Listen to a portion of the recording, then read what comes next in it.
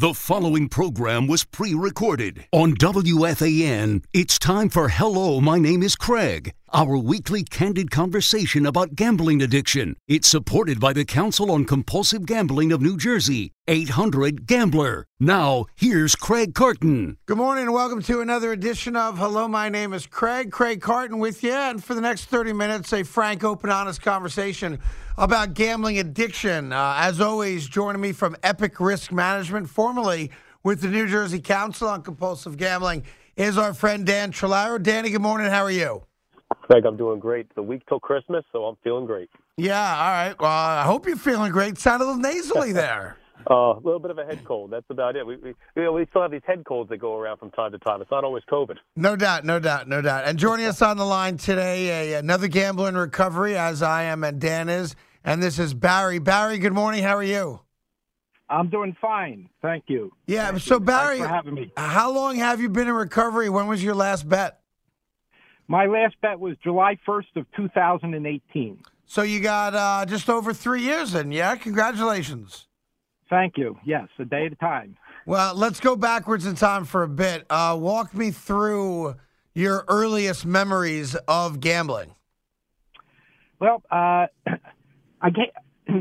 in my mid-60s right now. So, I look back, going back to the days being in high school, before computers, before cell phones, and it started with the Friday night poker games that you would have every Friday night. And, I live outside of Atlantic City, so going to the Atlantic City racetrack and then, going to college and, then starting with sports betting and, going to the Meadowlands racetrack and hitting a trifecta and jumping on a plane and going to the Bahamas to, everybody talked about a place called Resorts International. And, so I started back in my, my early teens, and it continued through college. And when I graduated college, I moved out to San Diego, which wasn't too far from Las Vegas, and, started going out there on weekends. And then unfortunately what you hear all the time is, I went and made that phenomenal big score, back in 1980 in Las Vegas. And,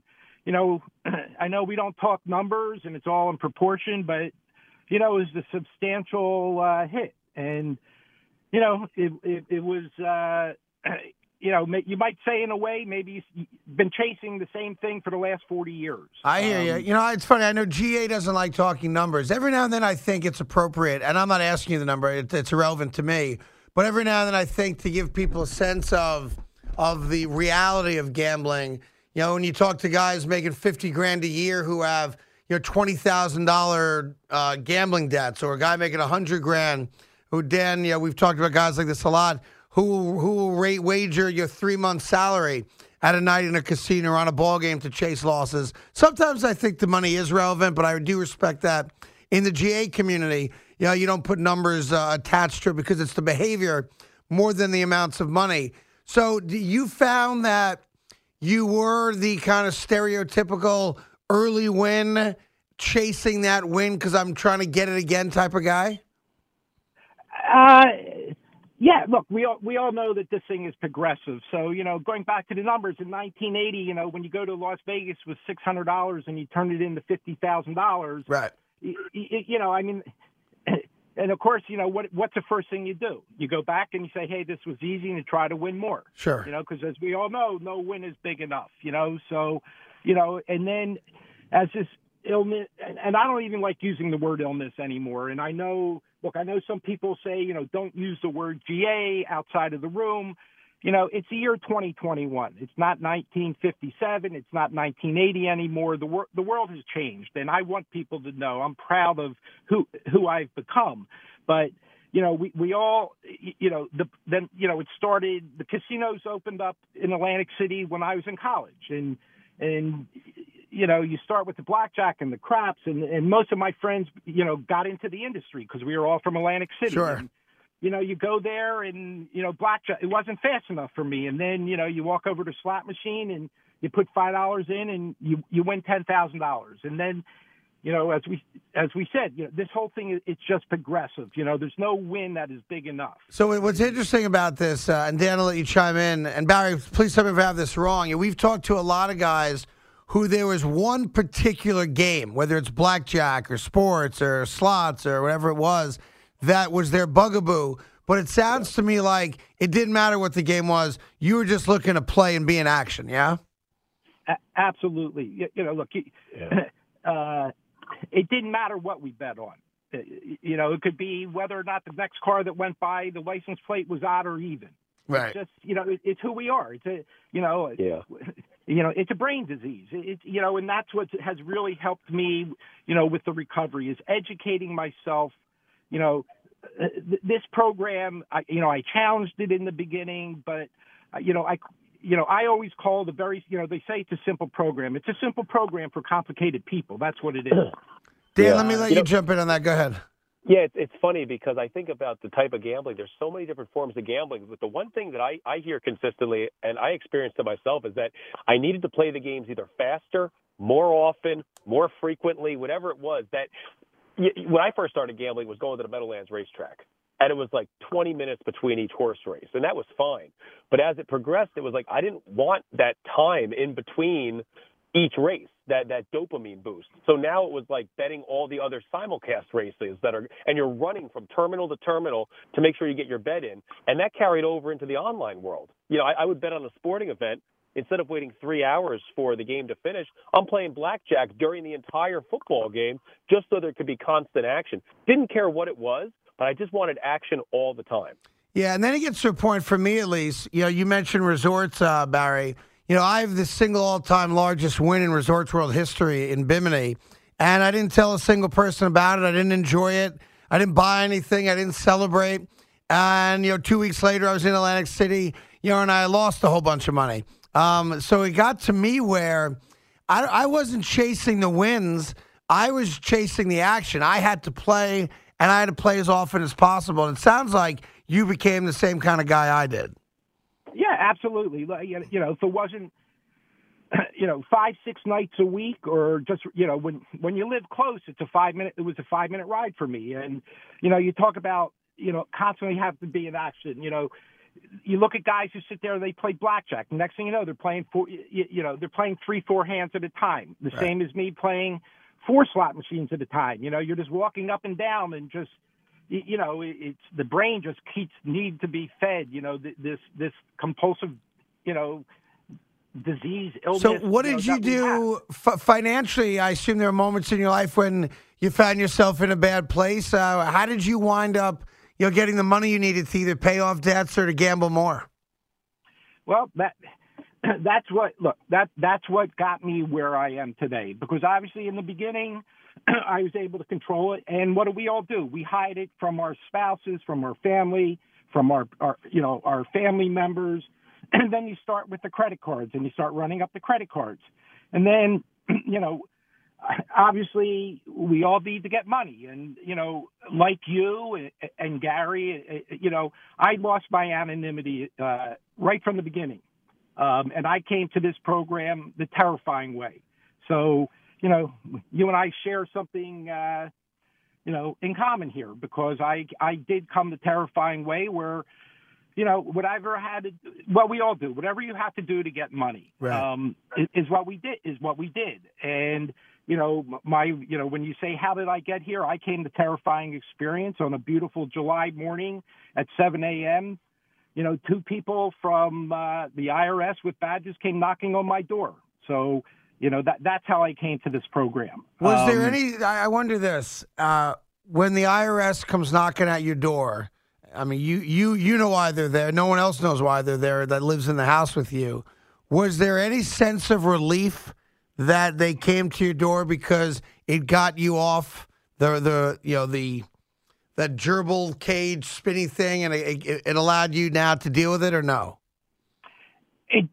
Well, right there at that exact moment, no. But as things played out, it's probably the best thing that happened to me, because that's what got me to, come to the point to accept the fact that I was just powerless over, I was powerless over the bet. I was powerless over the game, and look, when you're sitting there what was I trying to do? At the end, it was all slots. I was trying to beat a computer. Right. So, as things played out, in the long run, it's the best thing that happened to me. And, the last 3.5 years, look, we all have to be held accountable for what we did. You sure did, and I sure did too. I had to, was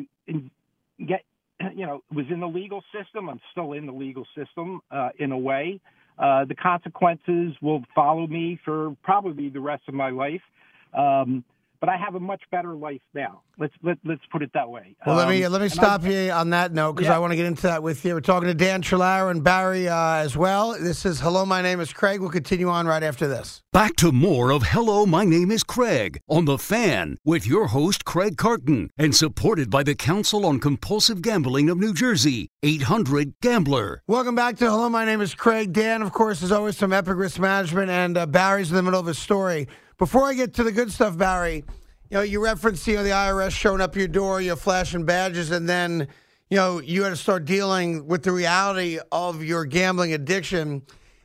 Is that moment in time when they knock on the door, was that the drop-dead low moment for you that made you or drove you to get help, or was there something after that you could share with us that eventually drove you to admit you had a problem?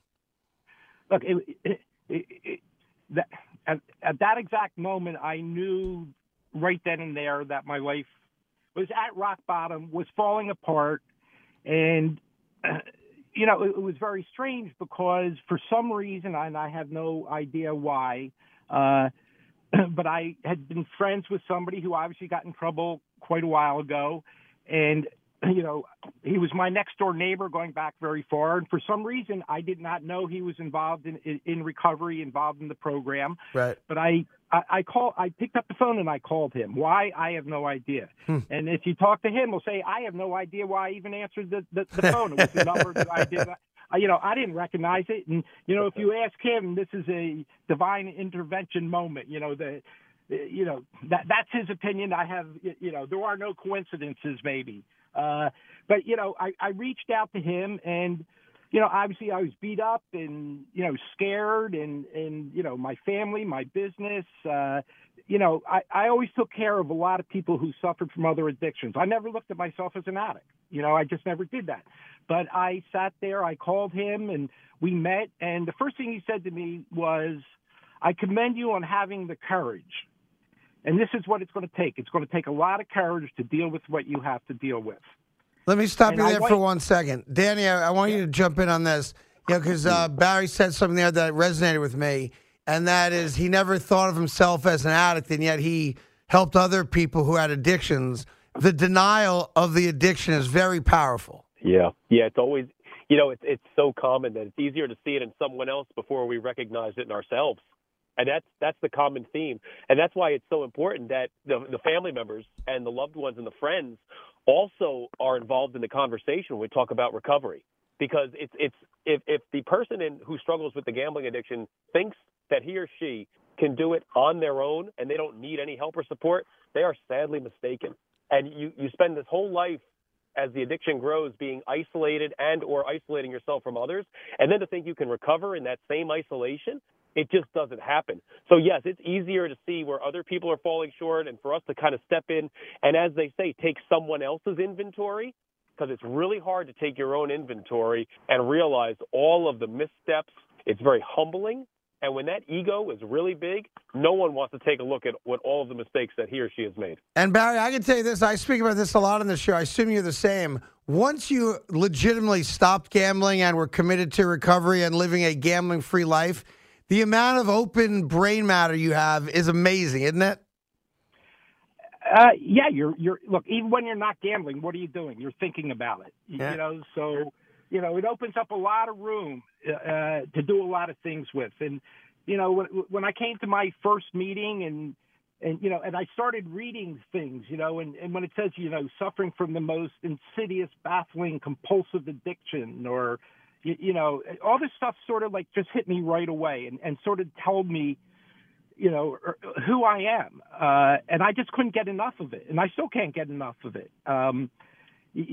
So it's, as I said, it's a very simple program for complicated people, but, I do the work. I go to meetings. Everybody has a different way of dealing with it or dealing with the recovery. And my thing is just keep coming back.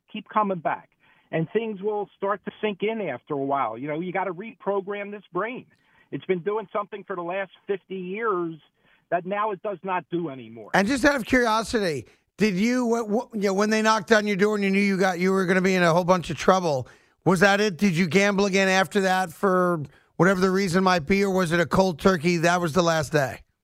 That was the final breaking point. That was the last time that I gambled. Actually, a couple days before that, what was. But no, that was the end. That's when I had to start, emptying out the closet of all the stuff that has been in there for a very long time. And you referenced how life's not perfect now, and you're still dealing with some of the the issues that you brought upon yourself years ago. Give people that are at the very beginning of this, day one, where they know they've got a problem, or they just had to knock on the door, and they've been gambling for X amount of time, and now they got to get real and get some help. Can you give people an idea of the reality that if you do commit yourself to recovery and to not gambling, that life can turn around for the better? Look, when they sit there, this thing is all about hope. And if you look up, the definition of hope, it's being optimistic, and I just sat there and I said, okay, I'm not going to let what I did in the past define who I am or where I'm headed. And in a way, that's what you're doing too, so the program, it works. This program works, but you're not going to do it alone. And I grasped onto that right away. And there, the other people, there was a lot of people there to help me, especially the people who kept coming back. That's why it's so important that you just keep coming back and you leave the personality. I hear all this stuff. Leave the personality at the door. All right. You get 20 people in a room. You got 20 different personalities. We're all here for one reason. And the first reason is to stop gambling. When you stop gambling, and they talk about like the financial end of it is the easiest part to solve, I didn't believe that in the beginning because I was so far in debt. But when you stop gambling, you're immediately taking that first drain off of you right away. But that it does become the easiest thing to deal with. It's then, going back and, I also learned that, you can't look at you got to put the past behind you, because if you keep going back to the past and keep getting into the pity party and everything else, you're just not going to, you can't move forward. And obviously, I had all this stuff that I had to deal with from a legal point of view that I still had to deal with. And, the system does not move fast, as fast as we wanted to move, because that's the type of people we were. We were compulsive. We wanted an answer tomorrow. It took years for me to get to my final outcome of what my case was going to be. And in the beginning, it was very frustrating for me because you sit there and a lot of people don't understand this addiction. If you drink or you do drugs or whatever it is, they can smell it, they can see it. This we can hide, So, besides educating myself, I had to educate other people along the way with me, recognizing that this is, a real addiction. But, continuing going to meetings, being involved with people who had successfully stopped gambling for a long period of time, they showed me a way. And in the beginning, they would just say, if you keep coming to meetings, I guarantee you things will work out. Right. I used to hate when they said that to me. Yeah, me too. In the beginning, it was always, that was Gary's thing. I guarantee you things will work out if you do the right thing. And I did. And you know what? The truth set me free. And well, I think that's the biggest part of it is the honesty part of it, because you do live a lie, whether you're outright telling somebody a lie or you're just withholding the truth from people, it's still a lie. And you live that way while you're knee deep in it. So once you are willing to, look in a mirror or look at another person and admit that you have a gambling problem, and you're honest about all aspects of it, I do believe that's the day everything changes for you. And until you are willing to be honest about it, I don't think anything's going to change. I think honesty is the number one most important thing in recovery from gambling addiction, at least in my experience. I know, Dan, would you agree with that? Yeah, absolutely. Honest with yourself, honest with others, because it all stems from honesty. I mean, it does us no good if we're starting off with the same lies or similar lies that we continued in the past. I mean, we're starting from a fractured foundation at that point. So I agree with you. Well, Barry, I appreciate you coming on and sharing your story. I think stories like yours just help other people recognize that, it's average, everyday, normal people that sometimes get caught up in this, and it's a bad road to go down. So thank you so much for sharing it. Have a great holiday, and if I can ever return the favor, just reach out and ask, okay? I appreciate it, and thanks for having me on. And once again, thank you for the work that you do. Thank you. So have a great holiday. Take care. All right, so there's Barry, Dan. Any final thoughts or something that stuck to you based on hearing his story? I just love hearing the perspective of someone who's really embraced the GA fellowship and the GA program. And, you and I talk about all the time, listen, all roads lead to recovery. But there's a good example of what's worked for Barry and what's worked for so many others before Barry and that will come after Barry. But at the end of the day, just pick up the phone, call, ask for help. It's okay to let your guard down. It's okay to be vulnerable.